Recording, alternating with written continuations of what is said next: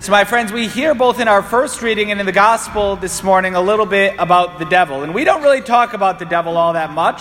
Part of it is taboo. Part of it is that sometimes the devil has been used in the past as a method to just scare people, kind of like the boogeyman. But the reality is there is a devil. Lucifer, who was one of the seraphim who fell, believed to be through pride. That I'm so great. Angels need to receive love from God. They need to receive revelation from God.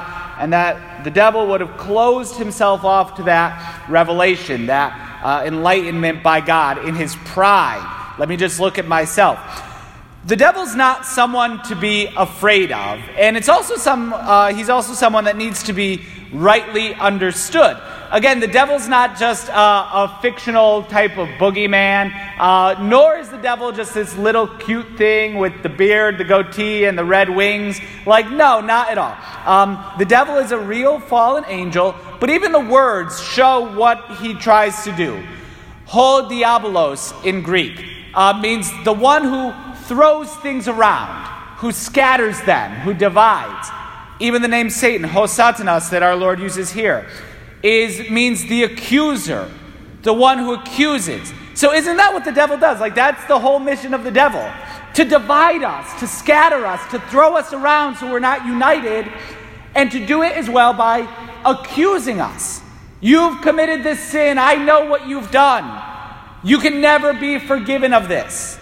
You are going to be punished for this for all of eternity. You've done this, what the devil does. Trying to accuse us and trying to scatter us. And look, Jesus Christ is the one who casts out the devil. He's the one who has the ultimate power. As Christians, we have nothing to fear from the devil at all. Not even a little bit. Jesus says, no one can enter a strong man's house to plunder his property unless he first ties up the strong man. Who is the one who tied up the strong man, the devil, who is holding humanity captive since that time of Adam and Eve? When look at what happened with Adam and Eve. That beautiful unity, bone of my bone and flesh of my flesh. Just a few lines later turns into, why did you do this? My wife made me do it. That division that enters in right away. Who gathers? Jesus. Jesus gathers us around him. He overcomes the devil by gathering what was scattered, but he gathers it around himself.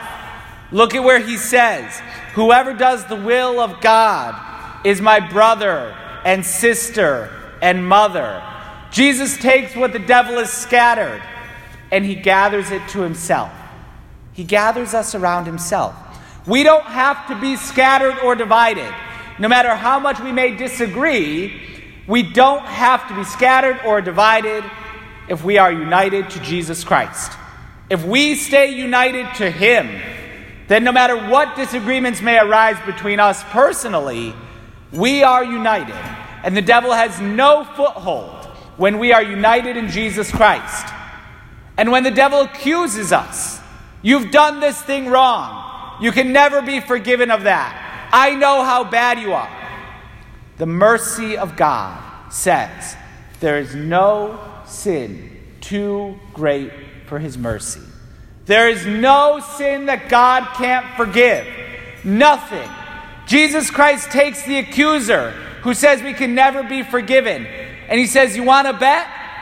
And he forgives us even our worst sins. What he mentions here in the gospel, that the one who blasphemes against the Holy Spirit will never have forgiveness.